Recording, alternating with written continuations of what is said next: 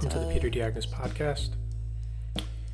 And today I'm going to be speaking about alcohol culture, and its effects on our lives and why we drink alcohol. So I'll just start by saying that I drank alcohol and I abused it. I used to black out a lot, and I got into many dangerous situations, and what happened was I started to use it and sort of become like a shell self, to become like an external identity that I wasn't, but I was living as that. And I became very depressed and sad and angry, and I was able to escape into this world.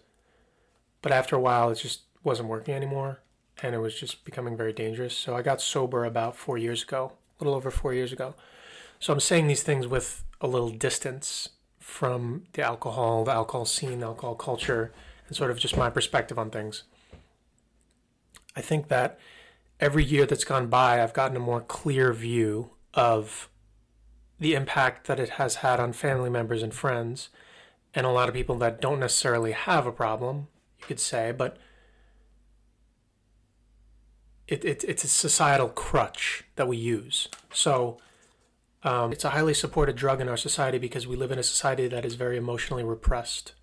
And the part that is supported is the fact that we pretend, we mask our emotions, we live for the weekends, we're not really happy in our jobs or what we're doing with our lives, so we need it to blow off steam.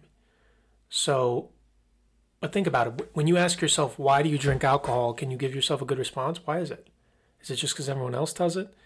Is it to just take a load off? Are you just really depressed?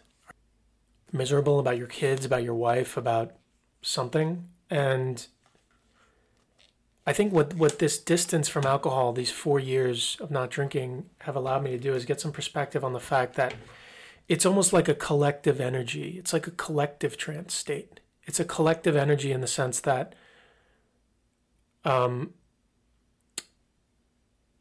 when you are aligning to that, you are aligning to all the other people who are drinking too, in that energy field.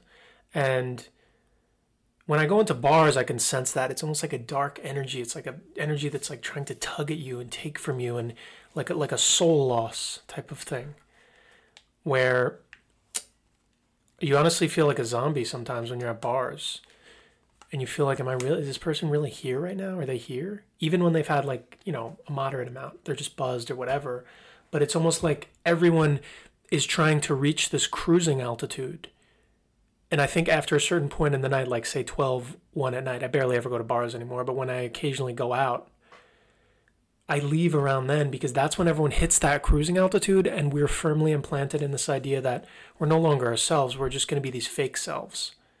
And it's fun because we get to escape ourselves, and we're secretly miserable because the society is designed for you to be miserable and take and take and take from you.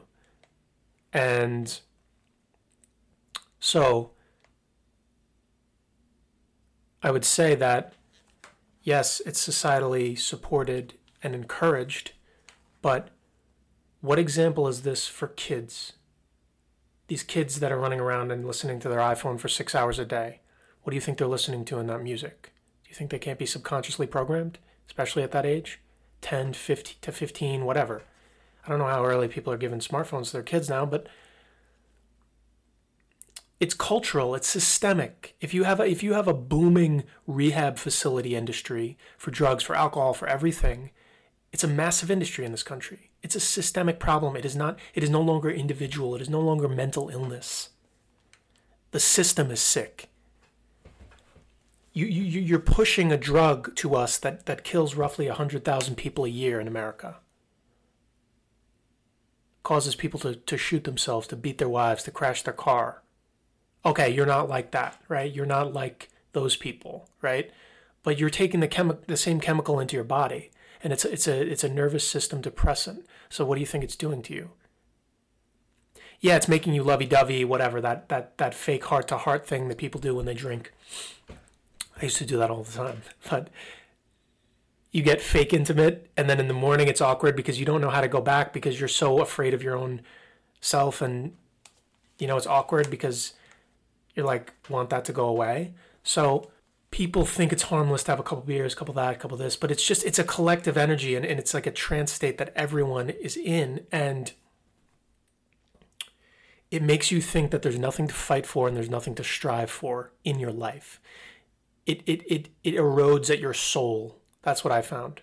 And in the past 4.5 years that I've been coming back and reclaiming myself, reclaiming my power, I've reclaimed the truth of who I am outside of this drug that does nothing for you. It shrinks your consciousness. It lowers your consciousness, your conscious perception.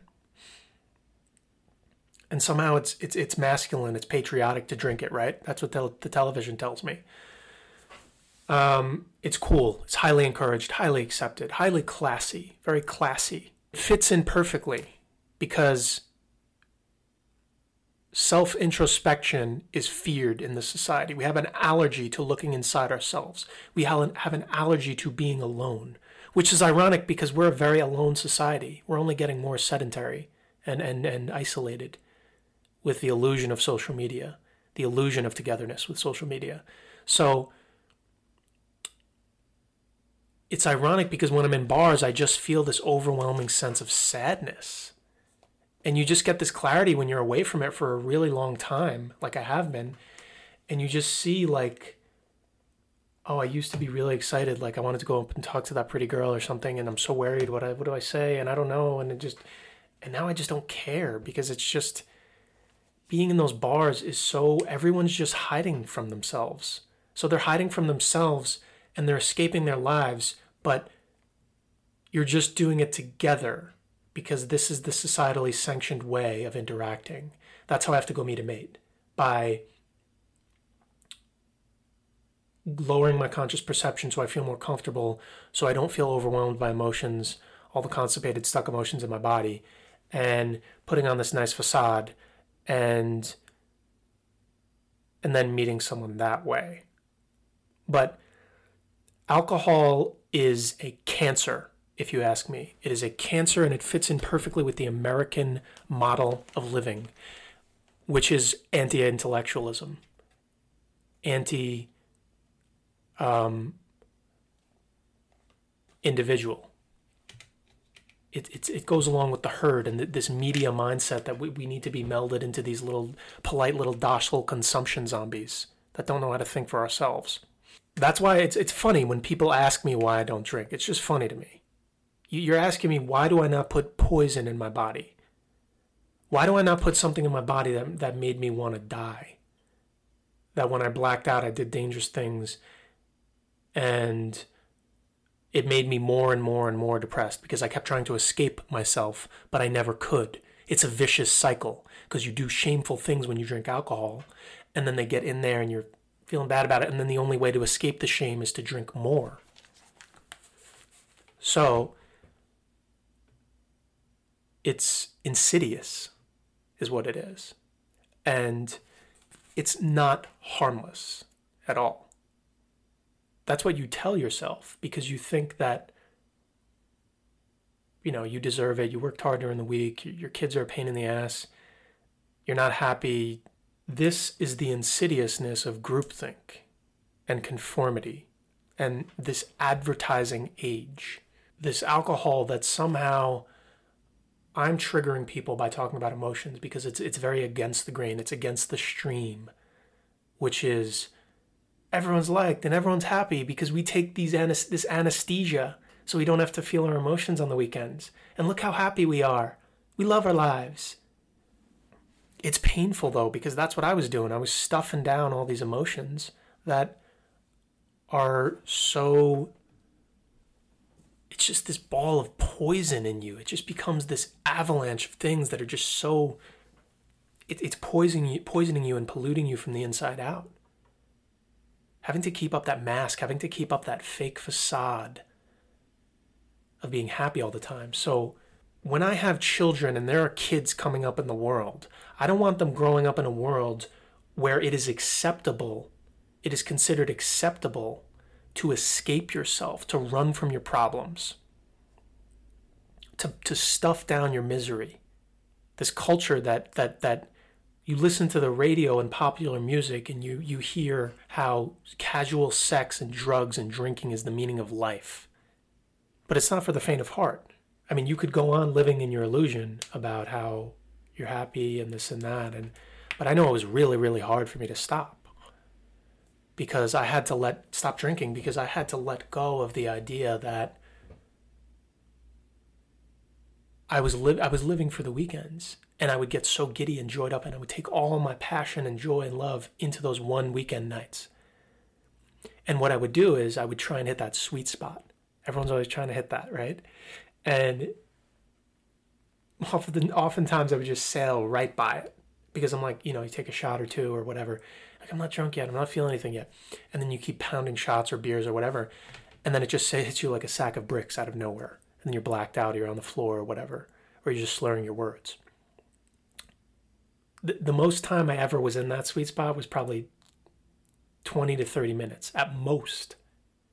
Oh, you're smooth, you're cool, this girl likes you, or you're saying all the funny jokes, or you're the one that's dancing at the bar. And it's just this hive thing. And it's like tuning your brain to a channel in your mind, and then everyone's on that frequency state. Everyone's in that frequency state. And the frequency state is, let's be our false selves. Let's be our fake selves. And let's have fun, because I don't want to be my real self. And that's what societally is told to our kids. Not just with alcohol, with many other things, with fame, with money, with beauty standards, but those are separate. I do not like the fact that children do not have an outlet. They do not have someone to tell them that this is not good for you. And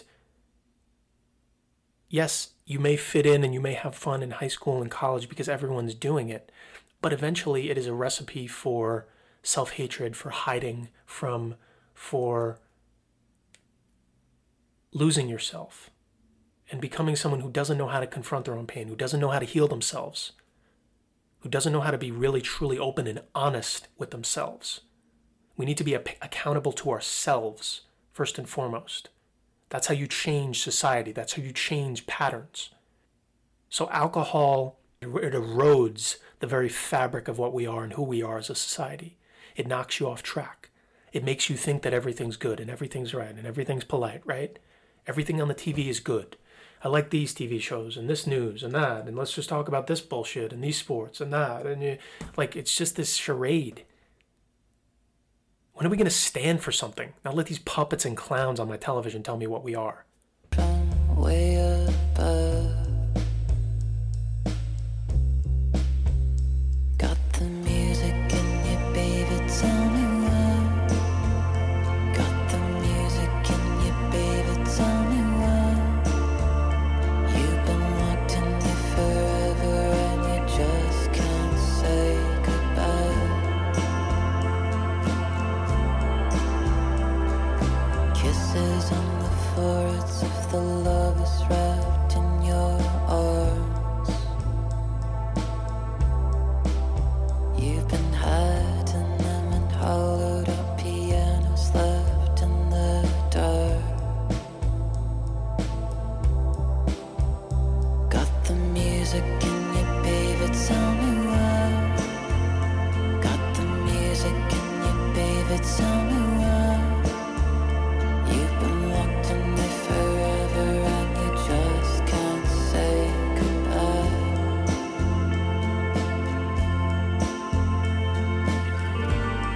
Your lips, my lips, apocalypse.